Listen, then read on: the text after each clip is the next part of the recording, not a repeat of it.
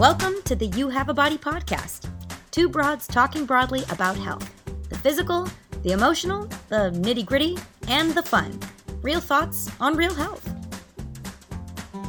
The information provided within this podcast is not designed to and does not provide medical advice, professional diagnosis, opinion, treatment, or services to you or any other individual, and is intended for general information for educational purposes only. Welcome to You Have a Body podcast, episode 55. 55. This episode is about us. Because you asked. Thank you. That's right. This episode is about being a health and wellness professional. And the reason we're doing it is because someone asked us, what the heck is it like to be a health and wellness professional? And how do you keep yourself sane? How do you keep your boundaries? And how do you still enjoy doing that while making it your job? Yeah. And that's something we can talk about real easily. No research needed. Definitely something that's been on my mind before and presently and currently. Yeah, and futurely, probably as well. Always. But before we dive in, let's just check in because I don't know if you can tell, but Lucia and I are in studio. We're in the same building. She just kicked me. I just kicked her just to make sure. We're in the same room in Minneapolis. We are. Recording live. It's the first time in a month. I know. It's so sad. But not the last time. Not the last time. We're going to do that many more times before she's gone to Utah away. We have like 2.5 months left. Oh. So you better enjoy those episodes, everybody. That's like 10 episodes. So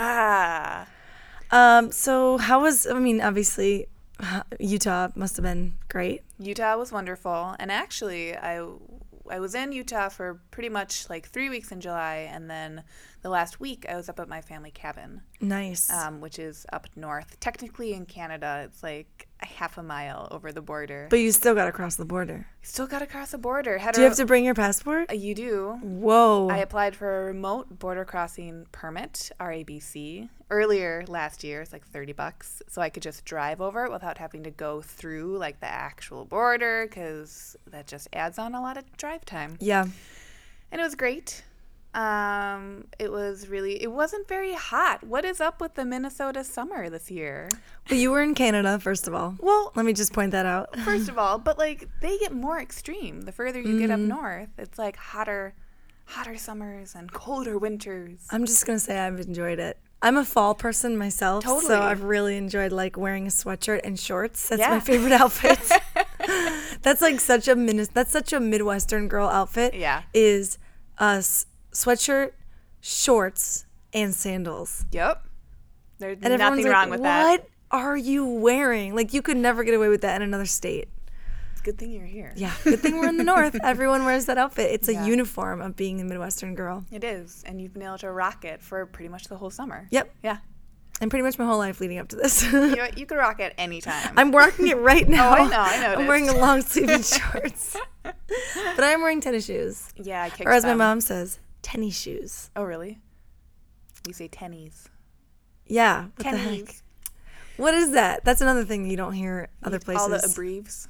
Well, I used to say tennies to people who, like, I met, when I went to do my, when I was in Teach for America and we did our training, we went out to LA, and I said tennies to someone, and they were like, what are you saying? Say that again. Tennies. Like, tennies? What the heck are you talking about? So I guess not everybody says tennies or PJs. Nope, or pop. Or jammies. Jammies is great. Jammies is like, or grew up with that. Yeah. No one says bubbler. No. Except for me. Yeah. So yeah, that was my week. How was yours? It's Fringe. Yeah, it's Fringe Festival, which if you haven't participated in the Fringe Festival by being just an observer or an actual actor, you should do it at some point. People get real serious about it. I'm in a show with Taj, who's one of the producers, and our friend Lizzie, and our friend Justin is the pianist, and we do an improvised musical, and it's super fun. And like the first night, the first day we did it, we got only positive reviews, and now we're still getting positive reviews, but like the longer the Fringe goes on, the more people see like 25 shows, the more likely they are to nitpick the weirdest stuff. Like, it's just the weirdest things. And you can't read that stuff. but you do anyway. Yeah, never read the comments, but there's that little part of you that always reads the comments. Yeah. Always. Yeah, especially because they started off so positive, and they're still positive. It's just that they're more tinged. picky. They're tinged by like the pickiness. A little hue. Yeah, and by the comparison, all that. So it's going great. Otherwise, the shows are really good. We have 2 more left. Awesome. So by the time you hear this podcast, it will be over. It will be over. And hopefully you went to some shows. Maybe you went to mine. And if you didn't, that's okay. You have next year, I'm sure. Yeah, who cares? Get out. If you didn't go, just get out. Or if you really want to get a true Fringe Festival experience, fly to Edinburgh in Scotland. That's where it originated. The Edinburgh Fringe is the place to be. Have you been? I did go when I lived there. Yeah. I didn't get, I mean, I was really broke, so I didn't really have much of a chance to go, but I did see like 1 play. Cool. Yeah. It's pretty good. But like 20,000 people descend on the city during the Edinburgh Fringe. Dang. Pretty crazy. Can Edinburgh handle that? Yeah. Yeah, it can. It's Okay. There's lots of students in the city, and so they leave for the summer, a lot of them. Okay. So I'm pretty sure there's a lot of available housing then. Yeah. I hear that I saw, maybe it was you that I saw writing about this, but the Airbnb rates for the Super Bowl when it's going to be here seems very enticing. Yeah, my house is up to $1,200 a night. That's insane. So, and that's with the smart pricing app on. So I didn't choose that. Mm-hmm. That's what it is. Of course, I haven't gotten it booked yet because no one knows who the teams are going to be. Well, maybe someone does. I don't know. Do you guys know? No. We don't know yet, do we? No. So no one knows who the teams are going to be. But as soon as they discover like who the teams are going to be, then people are going to start booking. And I'm hoping, fingers crossed, that someone books my place for the whole 10 days that it's available. And I'm hoping that it's like a family of a team member, because a lot of the team members will actually pay for their families to come, like a whole bunch of people to come. And that would be great, because if it was like a family with like parents and kids maybe, then I would be really comfortable renting it out. But not rowdy. I mean, for $1,200 a night, I'm not going to be too picky, and I'll just pay for the damages later, I guess, or pay for a maid to come and clean it up. Yeah, that might be a nice way to split it. Yeah, because get professional clean down. I would love to have $10,000. Yeah, that'd be great for just like a room, like an upper level. No, they take the whole house. Oh, the whole house. The whole house. Yeah, we're not just renting out our room during that time, because I was gonna say that's very steep. Yeah, no, I want to make more. Although for one room, it's still up to like $650. Wow. Yeah. Okay. So if nobody rents the house, then maybe we'll put the room up. But right now, no. Right? It's compared to like the fact that right now it's like our room is $50 a night. Yeah. You know. Yeah. $1,200 is pretty enticing. Airbnb. Yeah. Spectacular. They should sponsor us. Hey, you want to Airbnb? Are you doing anything better with your time? Hello? Hello? Are you there? Hello? Airbnb? Yeah, we can't get Blue Apron to do it anymore now that they cut 25% of their employees. Yeah, no. Anyway, let's talk about being a health and wellness professional. Where do we start? I don't know. Our friend Erica asked a question of us, and basically what she asked was, how do you do this and still manage your own health?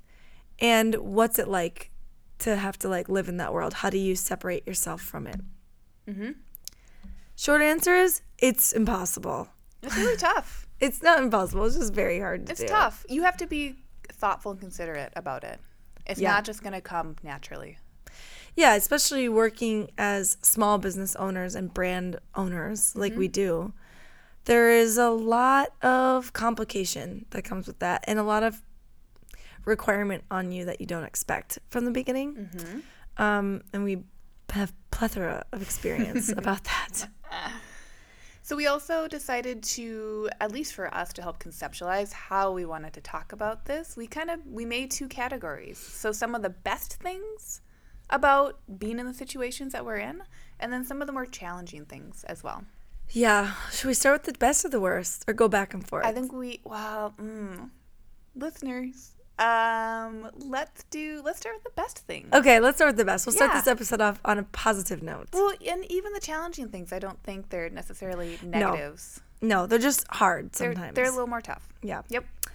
Okay, I'll start. Okay. Well, for me, I think the most I don't know, my most positive thing about being a coach, not even just being a gym owner, but being a coach, is watching people have transformations. And I'm sure you feel the same way. Yeah, that's one of my top ones. Yeah, and I don't mean physical transformations. That to me is not that important. It's cool to see somebody come in and lose weight or to gain actual visible muscle or, whatever it is. But for me, the most rewarding thing is watching people have mental and emotional transformations through their physical stuff. Yep. So, I'll see athletes who come in and they're really apologetic and really fearful and maybe are saying things to me right off the bat like, well, just so you know, I'm really out of shape. Or I'm worried that I'm going to be the last one in class. Or they start class and they're like, don't look at me. Or you guys can move on without me. Or no, you don't have to wait for me to finish. Those types of things. And watching those people become like certified badasses where they're throwing weights on the ground and, adding weight to the bar or beating their old time or like grunting or yelling or just like pushing themselves. That's the transformation that I'm looking for and that I'm always so excited to see. Right. Like the outcome is not that important. No. It's more about the approach. Right. And it's transforming people's approach to their own health. That's what makes me feel the most alive. For sure. And like 100%, that's pretty much exactly what I had for like the top of the best things is the fact that you get to, you or anyone who's in this position, you get to be, you're not telling people what to do. Really, you're supporting them to have them go figure out what makes them feel like they're rocking and rolling. Mm-hmm. Whether that's from a fitness perspective or from like a food perspective. The cool thing is they can learn it in any one area of their life and it's always going to bleed over and trickle over into other areas. Whether they know it or not, it's going to. You probably agree with me on this, but I feel like for me, I discovered in the last few years of doing this that I think I was born to do this role, to be a coach in some way or to be a facilitator of other people's self-improvement. And it just happens to be that fitness is the world I'm in. Like, it just happens to be that like a series of coincidences led me to be interested in and, becoming an expert in fitness. And that's the one thing I am using to help facilitate this change for people. But I think it could have come in any package. It's just the circumstance that I ended up in. Mm-hmm. Like, I was a teacher before this, so it came in a different package then. I was helping kids transform their lives through education, specifically through science education. And then it just happened to be that it's fitness. But for me, it also can be improv. It can sometimes be food. Sometimes it can just be working with someone on mindset. Yeah, how you approach your own life. Mm-hmm. But I think it could have been anything. Yep, definitely. I think some people are just born to do that kind of work, and I think we're both born to do it. And I think it can also come from a history of whatever you've experienced. Like for me, the whole reason I wanted to help other people learn and think about foods in new frameworks and new ways is because no one was really there doing that for me. And I felt sick and I had to figure it out. And all that, and I think that's like my blurb on the website, and like about me, about Lucia. It's like, oh, this stuff is simple stuff, and like culture makes it so scary and so overwhelming, and like we can't trust our own bodies. We have to trust a doctor, and if you have a good doctor, you should definitely trust that doctor. But it's so disempowering. So totally, it could be food, it could be mindset, and again, there's trickle over with all of that. Yeah, mindset, you can't take away being a badass in the gym from understanding that you have control over what you're thinking and how you're moving your body. Right. It's all connected. Yep. Yeah, and for me, coming from being a competitive athlete, but also being the kind of athlete who was never naturally good. I've never been naturally good at sports. I just wasn't. Like, I'm a tank, and so when I was a kid, I was a tank. I was able to, like, tackle kids on the soccer field, but I wasn't necessarily a good shooter or good at dribbling or anything like that. But I was a hard worker, and I would just put in the time.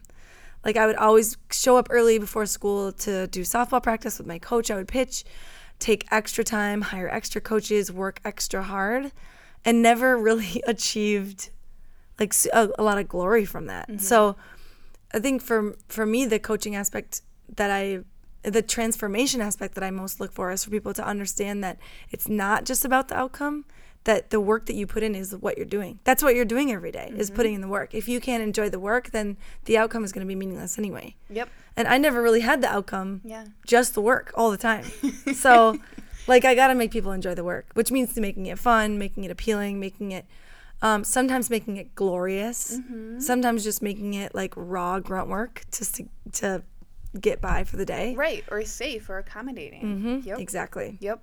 Exactly. And I think that, again, flips over for food and nutrition, is taking away that diet mentality. Even if someone is technically putting themselves on a diet, which is, guess what everyone does in Essential You, 101 and 201, you're putting yourself on a diet, you're changing the foods that you're consuming on a daily basis, and there's a structure around which foods you're bringing in. But you're doing it not out of guilt or shame, ideally, right? Or that's what the process that we're working on. You're doing it out of exploration and recognizing that you have that control, so you can make whatever choice you want. It's exactly how I feel about fitness. It's like so often I think people use fitness as a form of punishment. Oh, yeah. They think, well, yesterday I had something bad and had cheesecake from the Cheesecake Factory, so I'm going to make sure I run 2 extra miles on the treadmill today, and I'm just using this as a constant cycle of draining my body of calories so that I can refill it with some calories. Right.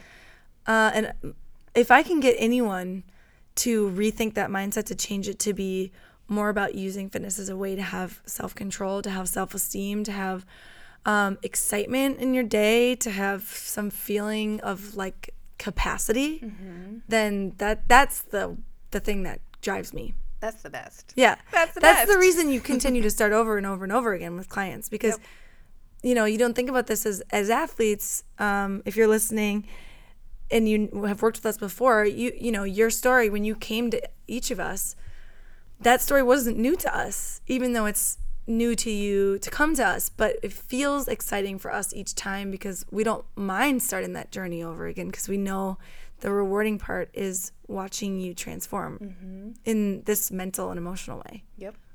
That's my number one. Yeah. That's pretty much it. Should we just end the podcast here? Done. We love you. Just kidding. What's your number 2? Well, the number 2 for me, and this is kind of more from like a development of programs or how to offer the information that's in my brain, is understanding that the sky's the limit on what you create. And I think that's a double-edged sword. So that's actually my number 2 for the best things and the most challenging things. Because you can literally make anything you want to help anyone in any way that you want at any time for as much time as you want. Yeah. So, I have that on my list too. I just wrote it as the hustle. The hustle. Yep. It's both amazing and exhausting. Because at any point, you're right, I could decide, okay, tomorrow I'm going to offer this certain type of programming, which means I have to write the programming and then attempt to sell the programming. And that's cool because it gives me an outlet, and maybe I've learned something new that I'm excited to share, or this feels like a new venue to share it. But it also means that now I've added X amount of hours to my work schedule. And I've probably sacrificed some personal things for that. Yep. Maybe I've sacrificed something else in my work life, but more than likely I've just added to my load. And it might not work. Right.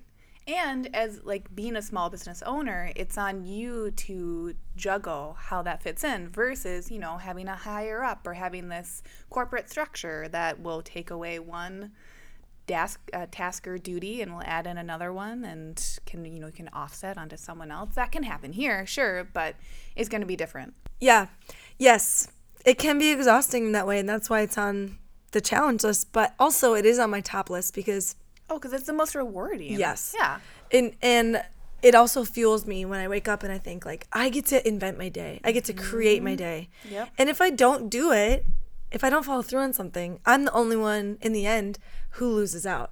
My clients might lose out, but I'm the one who really suffers the consequences. And that is very motivating for me. And I think what's amazing is that you don't, because it's something that you're setting up and creating yourself, you don't have to get stuck in, per se, that hamster wheel of frustration where someone is telling you to do this, telling you to do that. Even if it doesn't work out, all right, you can change it, you can morph it, you can learn from that experience and take it in stride. Yeah, and sometimes actually those things not working out end up leading to something much better. Right. And it's how you learn, which is so scary, right? You want something, you want to create your little baby program and have it be the most beautiful thing that no one has ever thought about. And you release it, and it has little quirks and problems, and it works really well for someone, and maybe not so great for the other person. Or that's all data. Yeah, or it turns out someone else provides a better product, and you're like, well, okay. What am I actually really good at? What did that show me about that whole experience? Yes. Yeah. One of the other things I feel like I love about being a health and fitness professional, and you probably also have this on your list, or at least in your brain, is watching people, having my clients become independent of me. Obviously, I love working with people, and I want people to feel excited about what they're doing and learning, and I like coaching, and I like helping perfect people's technique. But watching somebody be able to take ownership of their own body and then make choices about what they're going to do without relying on me all the time. Oh, yeah. That is so rewarding. Not only is it relieving for me, because I can't, at some point I'm still adding people on and I can't always keep track of people who've been around forever. And I want to, but also it's relieving for them to feel like they have some power, some total say over what they do. Yeah, they have autonomy. Yeah. Yep. Like when I watch somebody self-modify in class, that's like such a good moment. That person has chosen their own modification. Sometimes middle of the workout, someone will change their workout, and then they'll say to me like, "Oh, I'm doing this because," I'm like, no need to explain. It's like, you do you. I think know yourself the best. Yes, I think that's great, and it's great that you didn't feel like you had to ask me for help on it because you felt like you just knew. You knew some options for yourself. You knew what your body was capable of. That to me is like, you've done a good job when you can get your athlete to move independently of you. Right. And it can be really scary for that person who's like either looking up to you or paying you for your services to feel like you're starting to get more hands off. Right. Because then they're really having to kind of address that probably like a pain point of like, oh my God, I have to do this for myself. Yes. But if you give them enough of that support, I think that pain point is more of like a little tender soft spot.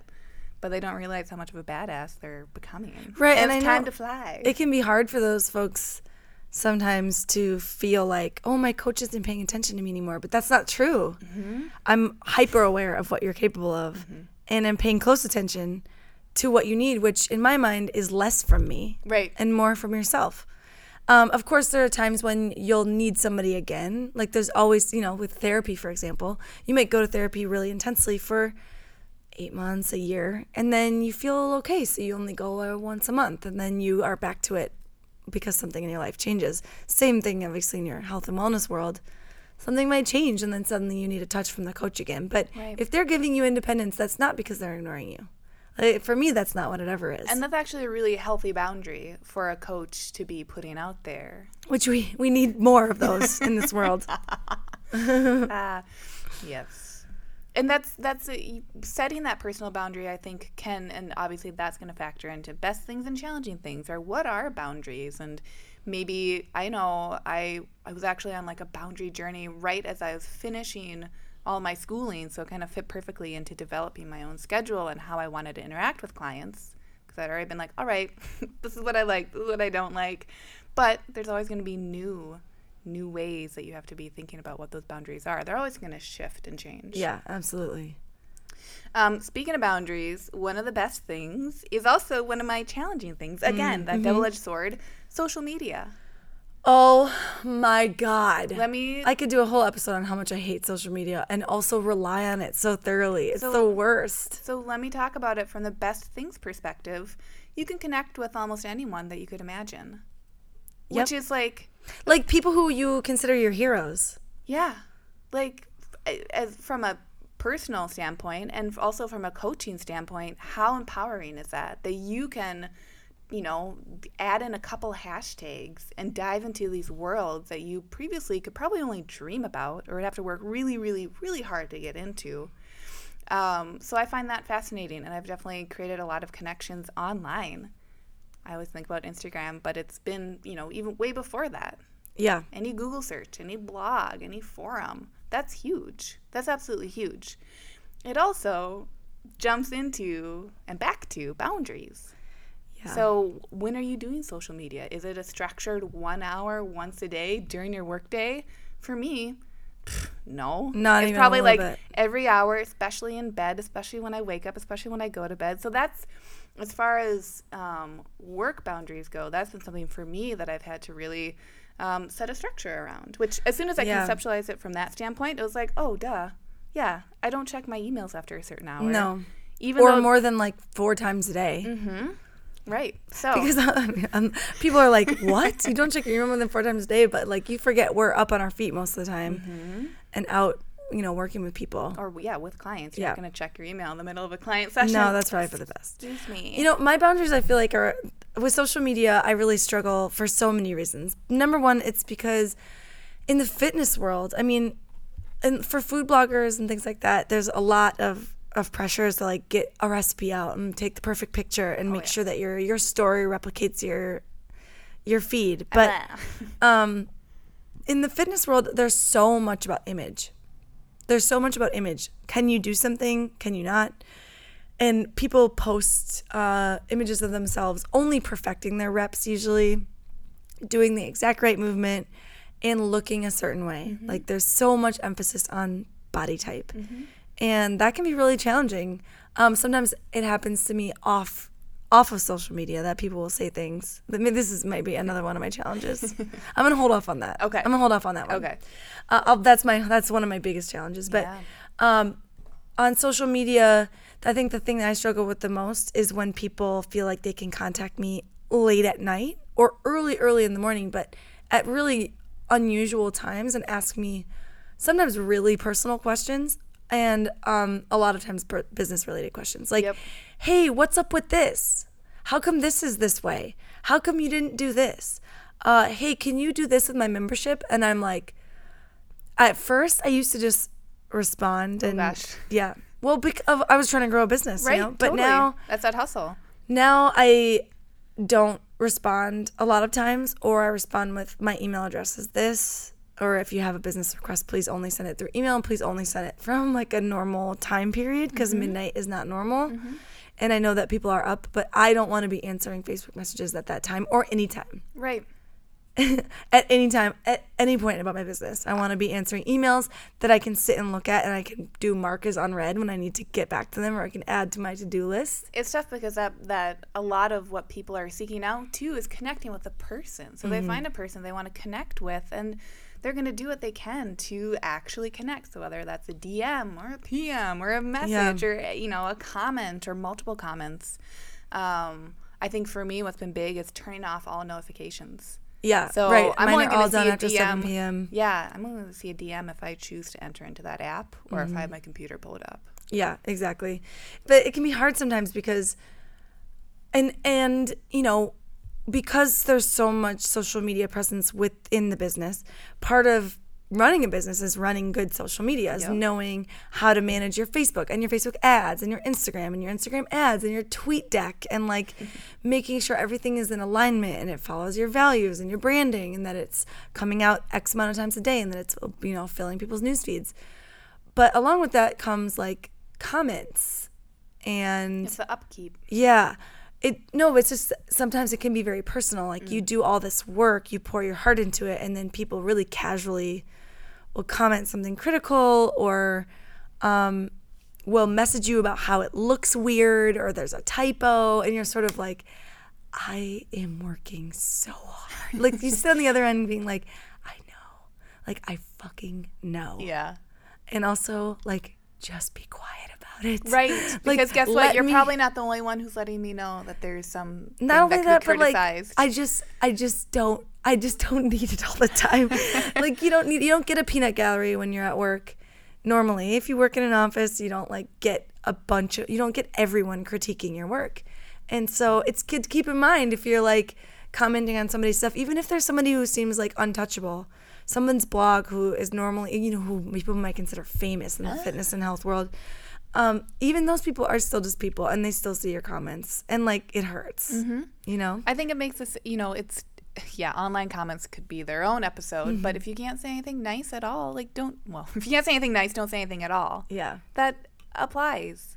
Yes. And if you're hiding behind a handle or some name that isn't yours online, especially in like forums, right, and comments, just think twice about why. Well, you know, maybe ask yourself, why am I drawn to comment or say this thing that is probably maybe negative, right? Like, what's going on there? Or why do I want to engage in this argument right now? This will be my last thing about social media, because honestly, we could talk about social media and the problems with it all day long, but sometimes what can be really a challenge in social media, what's both a positive and a challenge, is like, for example, I might think of something that I want to do, like I want to share with the world, and I can do that really quickly and easily through social media without having any talent or editing skills. I can literally live video myself doing a lifting session, and people can watch and just, you know, use that for whatever. Or I can post a recipe that I really like, and I can take the time to do that and show in my story how exactly I'm doing that. But then on the flip side, once you open those doors, because people view social media as almost like an unlimited resource to whatever you want, because you can mostly Google whatever you want and get it immediately, they forget sometimes that you are a person who has a capacity, and nothing is ever enough. So they'll say like, oh, now that you've done that, can you also do this? And you're like, well, I did it for fun and for free and for extra time, and so no, it's not like part of my main brand. It's just something fun I did. Right. Like you have to disclaim yourself. Right. Almost. All the time. Yeah. All the time. Like I posted a recipe in my story that was like for something, I don't know, remember what it was, but and I just like did the story while I was cooking, and then afterwards I got like 4 messages being like, what's the thing in this step, and can you send me the full description, and can you rewrite it into a blog post? And I'm like, no. This was like me kind of dinking around at home, having fun, providing this opportunity for people who wanted to check into it. I'm not going any further than that. Right. And that can be a really big challenge, because it forces you to ask the question, like, is it worth it? And it can be tough, especially because I feel like often people will be posting what's new and exciting to them. So a new passion project that you're kind of just dipping your toes into personally, that can be one of the toughest things to then try to create more content from asks. Yeah, and honestly, I don't want to sell everything. Yeah. Like, there was a time when I was really, really into making my own body products, and I still use them, and I'll make them myself when I run out. But, you know, like I was making all my own, like, hand creams and, you know, shampoo, everything. And someone was like, you should sell that stuff. I'm like, absolutely not. It's another job. No, yeah, it's another job. I just don't need it. Right now, I'm enjoying making it for myself and for friends for Christmas or whatever. And it can be just that. Yeah. And, like, that's all I want from it. That's really all I want from it. But it's you know, people want you to do stuff for them. But just like I do, I want people to do stuff for me, too. Always. Let's go back to positives. Yes. Because I think that's important. You want to go? Oh, yeah. I was just going to say, the thing I really like about working in this industry is that there is a huge emphasis on teamwork. In the fitness industry, I think, especially in the crowd that I've accumulated, people are more willing than not to share the quote-unquote secrets. Like, if I need help on something, I know that there are 5 people I could turn to and ask for help. Like, hey, have you thought about this thing? And if so, what have you noticed? And have you tried this cue? And if so, how did it go? And hey, will you look at me do this thing and help me out with it? Or what's your best practice with this? So there's lots of people who are willing to help and talk to you. And there's lots of people that I'm working with on a day-to-day basis that are making it easier for me to make things happen. Sure. So I come up with an idea, and then I have people who can help me put it into action. Right. But I don't know that always happens. I mean, the way that I run the business, Solkana is a very, like, yes and based business because I'm an improviser. Improv. Yeah. So everything we do, even if it seems really experimental, we're like, okay, let's try this and see how it works. If it doesn't work, that's okay. We learn from it and whatever. Failure doesn't mean failure. Sometimes it just means like, oh, okay, open a new door, see what's behind it. And I think I feel really blessed, I guess is the word. I feel really blessed to be able to work with other people like you and Morgan and Jarek and everyone who works in the fitness side of things. and I can bounce ideas off of them, and they'll tell me like that's sounds good, or hey, maybe change this part of it, or why would you want to do that? And then I have to answer to those questions, right? Instead of just working completely alone, which is what I was doing when I was a personal trainer. Yeah, it's like so isolating. It's isolating and it's tiring. You can burn out. Yeah, being a personal trainer is the worst. It's the worst. That being said, I still do offer personal training sessions if you ever want to buy one. Just not that's not the crux of my business anymore, which is very good for me. Just send Hannah an email about it. Don't DM her about it. Yeah, Hannah@soulpranafitness.com. Please do not send me a Facebook message or I'll just explode my computer. I always love taking those. I'm just like, yeah, let's just grab that email address. We'll just talk about it. Because honestly, for me and how my brain works, like I need things to be in my inbox. Same. To be organized. able to check them off. If there is the Facebook inbox and the Instagram inbox and my actual inbox. Like, also, Facebook and Instagram, you can't mark it as unread. And so you can't keep like my Todoist has all my things on it and my Gmail reflects it really well. So if I haven't responded to an email, it says it's unread in my inbox. Totally. Even though I might have read it and marked it as unread, so I could remember it later. Right. Best thing for me, number 4, is that you're in charge of your own learning. Yeah. Yes, and there's so much to learn. There's so much, and because it's so constantly changing. The science of health and wellness is changing every day. Yeah, this industry is like, it's bonkers, and that's so cool. Yeah, I mean, people talk about health and wellness in terms of fads, and I think it's more like in terms of trends that I think about it, but the trends change daily. Like, remember when SoulCycle was a thing? Mm-hmm. That was a hot thing for like 2 years. Sure, and now where is SoulCycle? Yep. I don't know. Maybe it's still famous, I guess. Still going somewhere. But like when people dive into health and wellness, they want like the flashiest, newest, most exciting thing, which keeps you really on your toes because you can't fall back on old habits. There's ancient wisdom that you can use and is really helpful, like stuff that's really based in science and fact. But there's also all these new things that are coming out that if you don't understand and you're not aware of them, you can fall behind pretty quickly. Mm-hmm. Which is both, I guess, a benefit and a challenge. For me, it doesn't feel like a challenge as much as it is an excitement. I feel like for me, it's part of how I got into this field anyway, was just I had to figure stuff out. So I went and figured it out, and it was fun for me to read books or to find articles or just to watch YouTube videos or dip onto random-ass forums where people are probably crazy and doing crazy protocols to themselves. Yeah. But like, all right, saw it, learned it. That's banked somewhere in my brain now. Right. Or maybe you go and get a random certification and you learn from it, but you also like some things that you didn't like and some things that you finally understood that you didn't before. Yeah, sometimes I'll look back at like my old programming stuff that I wrote in the first year of opening Soulkana or stuff that I wrote in my old business, and I'll be like, oh, that could be better. Like if I could rewrite that now, I'd write it better. Like I'm sure people feel that way who do art in any way. Yeah. You look back and you think, ooh, or writers. But it's all part of the learning curve. Yeah, watching yourself grow is also cool. You had to write those workouts in order to be writing the workouts that you're writing now. That's right. You got to get the reps in. That's literally the practice. Exactly. That's the grunt work. Exactly. Yeah. Exactly.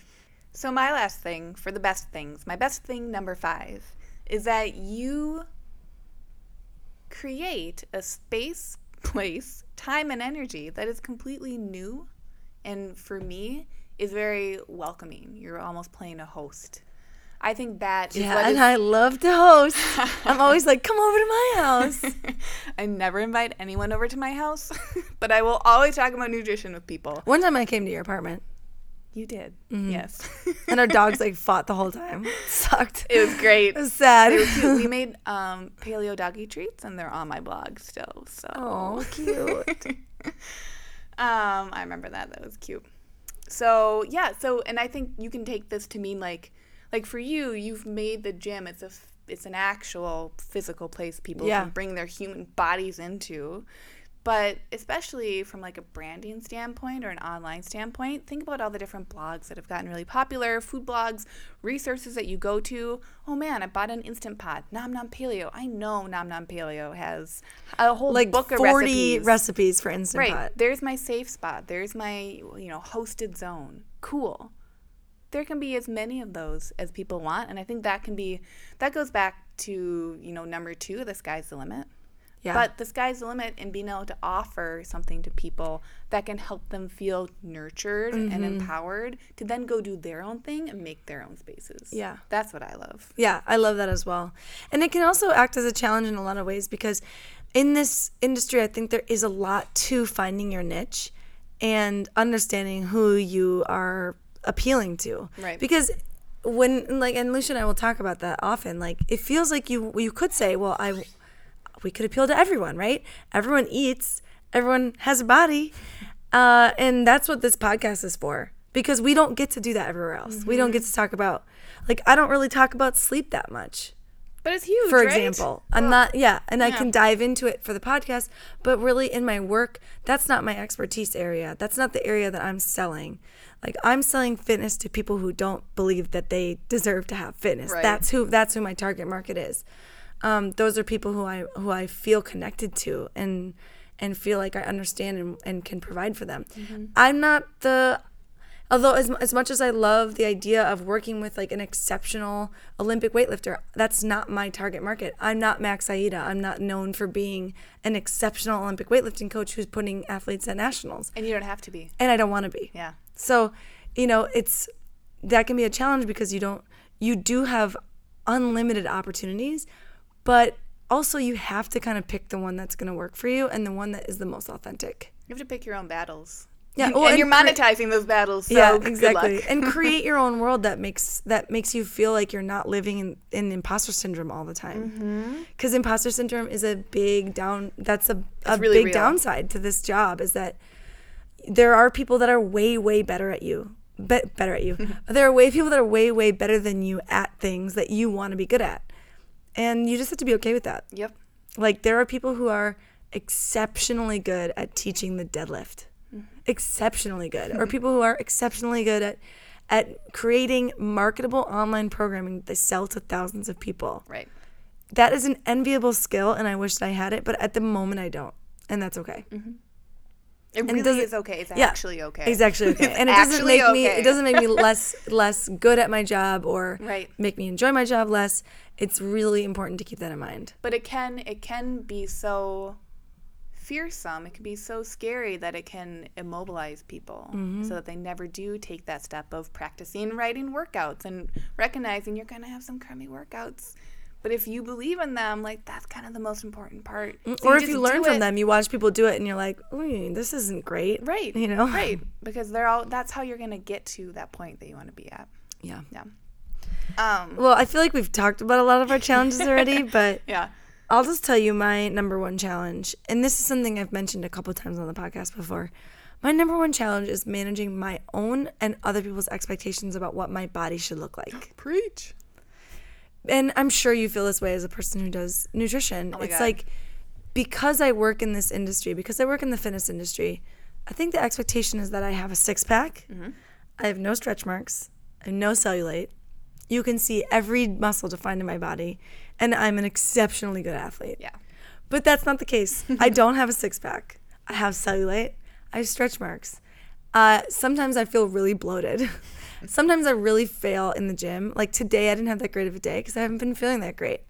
And you know what? I'm just a regular ass person. I look like a regular person. Yeah. Yeah, I might be stronger looking than a regular person, but I'm not like walking around. I don't look like a bodybuilder. You're not ripping your shirt off yourself every day, just in the grocery store. Look at my muscles. I'm massive. I'm so huge. And that's where that big time Instagram thing comes into play, is because you can do a lot to make yourself look a certain way on Instagram. And so far have not fallen into that rabbit hole, but it would be very easy to do. I mean, it's really easy to pose in the mirror and make it look like I have a six-pack. Yep. And then like put a filter on it and make it look like I'm stronger than I am or more defined or whatever. And throw it up on Instagram. But it's a scary temptation. It is, for sure. 100% back all of that sentiment. Yeah. Especially, even being at Solcana, at Solcana, even running a nutrition program, I feel, and it's pressure I've put on myself, to be really athletic. Right. Right? And be like, oh, this definition of being an athlete is what I have to go do. No, that's probably a personal expectation and expectation of just the environment that you're in to be something that you might not be right now. It doesn't mean you won't be it later or you weren't it before. Mm-hmm. And that, like, gray area, that's tricky. Yeah. And I think that's where it's cool being a coach, because you can coach people through that gray area. Yes. Because you're like, yo, I get it. Hey, I totally understand people having expectations on your body. But it's a unique thing. Like, the moment I transitioned into being a gym owner, that's when I really started to notice the up and down elevator look. Every time someone asks me my job and I say I'm a gym owner, I get the full body scan. Always. And it's like sickening. It makes me feel so ill. And I know what they're thinking. And I know what they're thinking, which is like, really? Mm-hmm. Or maybe they're thinking like, oh, wow, she is stronger than I thought. Mm-hmm. But I don't give a fuck what you're thinking. Why are you doing that to me? Like, someone doesn't say to me, yeah, I'm a marketing exec, and then I give them a full elevator look with my eyes, like, prove it. Right. You don't have the body of a marketing exec. Right. It's like, you know what? I get to own a gym. Yeah. Like, I get to be a coach, and I don't have to look the way you want me to look. Totally. But that can be really challenging. It's like, super challenging. I was hanging out with a friend recently and her family, and her aunt was talking about how her daughter is like a Beachbody professional, which is it's its own thing. Yeah. That's a pyramid scheme of its own. And she said, yeah, she's shredded. Like, you can see every muscle in her body. Like, you can see everything. Like, how your arms are strong, hers are like strong and really lean. And I was just like, what the fuck are you talking about? Like, why do you feel the need to tell me how shredded your daughter is right now? Is it because you're making a comparison? I think the answer is yes. And the tough part too is being in this coaching role. That's where my mind is going to go to. Is like, oh, let me validate what they're saying. Right. So let me conceptualize it, understand it, what's the psychology behind it. And that in and of itself can burn you out. Yeah. Where you're trying it's exhausting trying to fix that stuff for people. Either fix it or just in your own brain be like, oh, I can understand why this comment isn't actually that hurtful, because like they're going through their own shit, right? But you're expending mental energy to get to that point instead of being like, okay, go do my own thing. Yeah, exactly. So that comparison can be painful because then, of course, I get full of self-doubt. Like, there's nights where I'm like, really, I shouldn't be doing this. I don't look the right way for this. Or can people even tell that I like am working out all these hours every day? But then on the flip side, this is even kind of I don't even know how to explain how this feels, but people will say things like, oh, I just want to be able to lift as much as you or look like you do. And that can be really hard too, because that puts me on a pedestal I don't want to be on. You're still on, like, any pedestal. It's going to be a pedestal. Yeah. It's uncomfortable because I've worked really hard to be able to lift as much weight as I can. And to me, it feels like, don't do that to me or you. Right. Because I've been doing this for like almost 8 years. And you're just not going to get there today. Yeah. And if you did, like, I don't know, maybe that wouldn't make me feel that great. I don't know. But also, like, it doesn't do either of us a favor for you to compare yourself to me in a way that deprecates you. Comparison, I don't think, is really ever going to build up any party. No, it makes everyone feel like garbage. Yeah.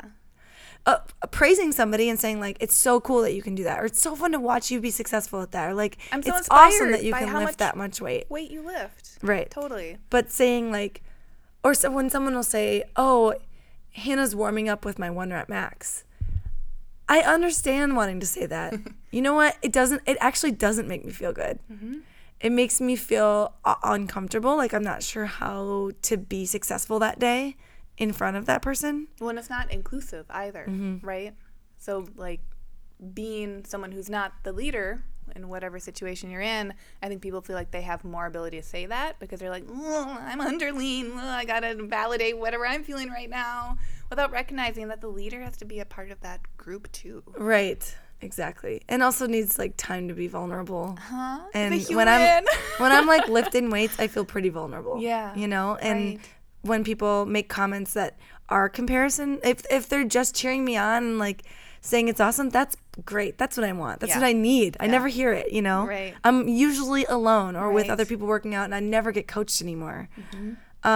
So hearing positive feedback is great.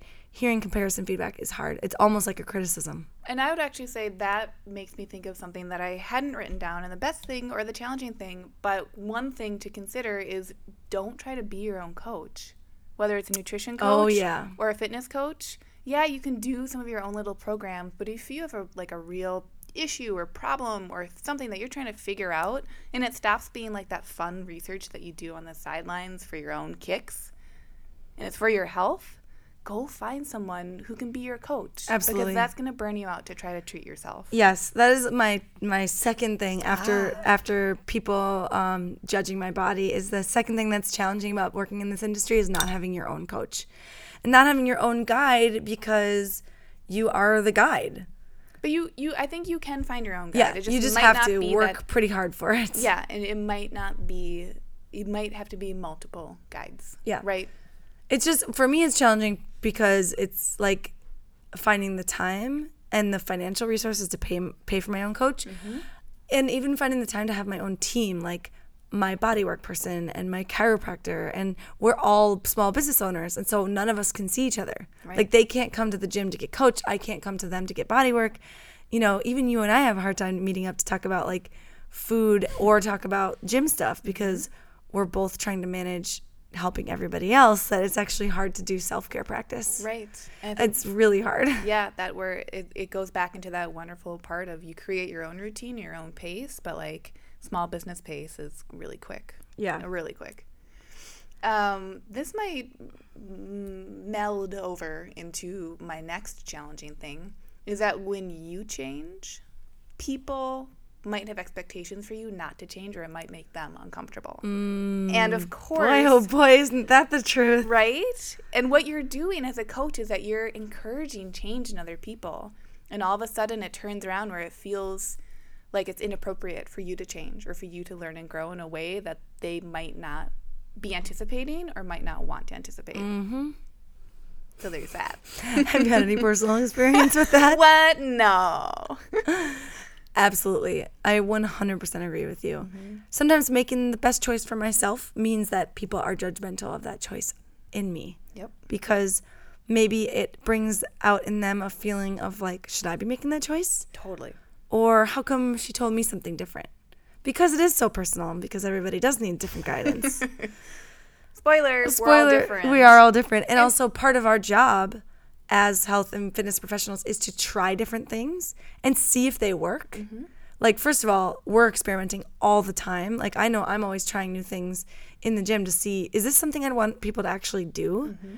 Is this, or like, you know, what does it feel like for me to only do 3 metabolic conditioning workouts a week instead of 5? And if that changes something for me, is that a change I want to prescribe to people or not? Yep. Like, those are things that I got to figure out before I can tell you. Yep. So I feel like, yeah, it's interesting, and it's always different in every context because your change, no one can predict that. Right. And it can be I'm not even talking about one particular thing right now. It can be the smallest of changes or like the biggest of changes. Yeah. And there's always going to be some dissenter who's like, no, I'm not comfortable with this. I don't like your change. I'm going to tell you why you shouldn't go do something that is more you. Yeah. So on my list, I have boundaries, which we already talked about, yep. Social media boundaries.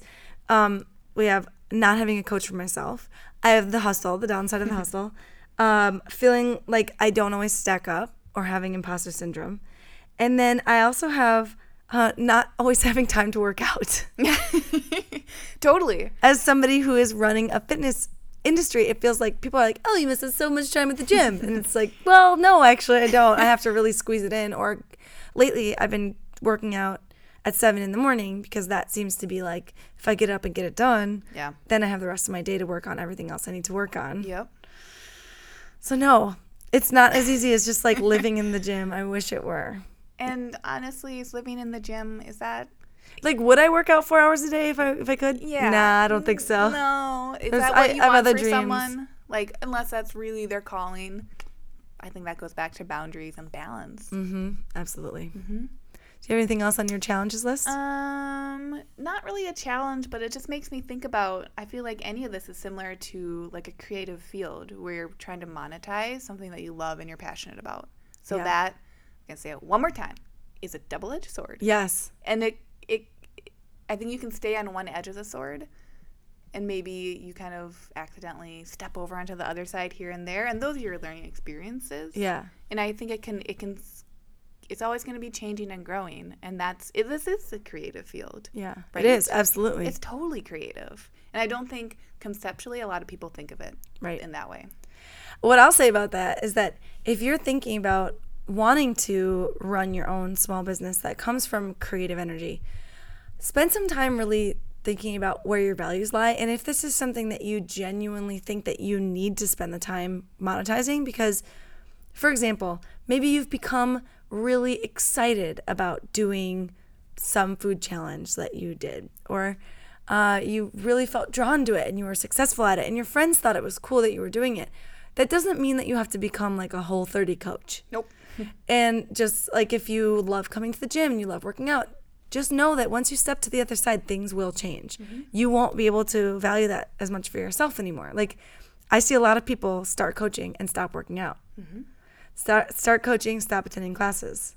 Start coaching, start feeling overly exhausted and maybe even bored, because there is this whole other aspect that you don't anticipate.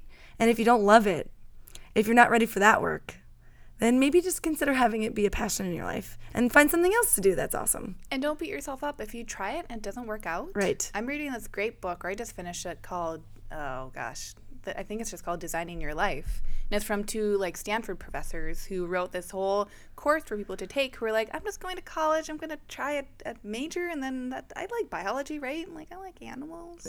Right. I'll go be a biologist. And then you beat yourself up because it's not actually what you wanted to do, because you have no idea what you want to do, because you've never been shown maybe how to think about it. Or never even asked yourself. Yeah. And they always come back to the idea that you can think about what a designer would do, right? Mm-hmm. You're going to have multiple iterations. You can try something out. That's okay. It's really scary. You can try it out. If it doesn't work, what have we just been talking about? You'll learn from it. You'll make some maneuver, and you'll go on your merry way doing something different. Absolutely. Right? You want to be smart about all that, of course, right? You don't want to just try a million things and have them explode in your face and have no money left to go do anything else. You got to be smart about it. But it's also okay to try things out. 100%. Well, thanks, Erica, for asking that question, because holy mackerel, did it open up a bottle for both of us. It was nice to talk about some of that stuff. I know. And I feel like there's so much more I could say. And if you're interested in knowing things like, what does it actually mean to run a business, health and fitness business on a day-to-day? Like, what does it look like to manage your money for that? Right. Or we could answer those questions more in depth if that's something you're interested in.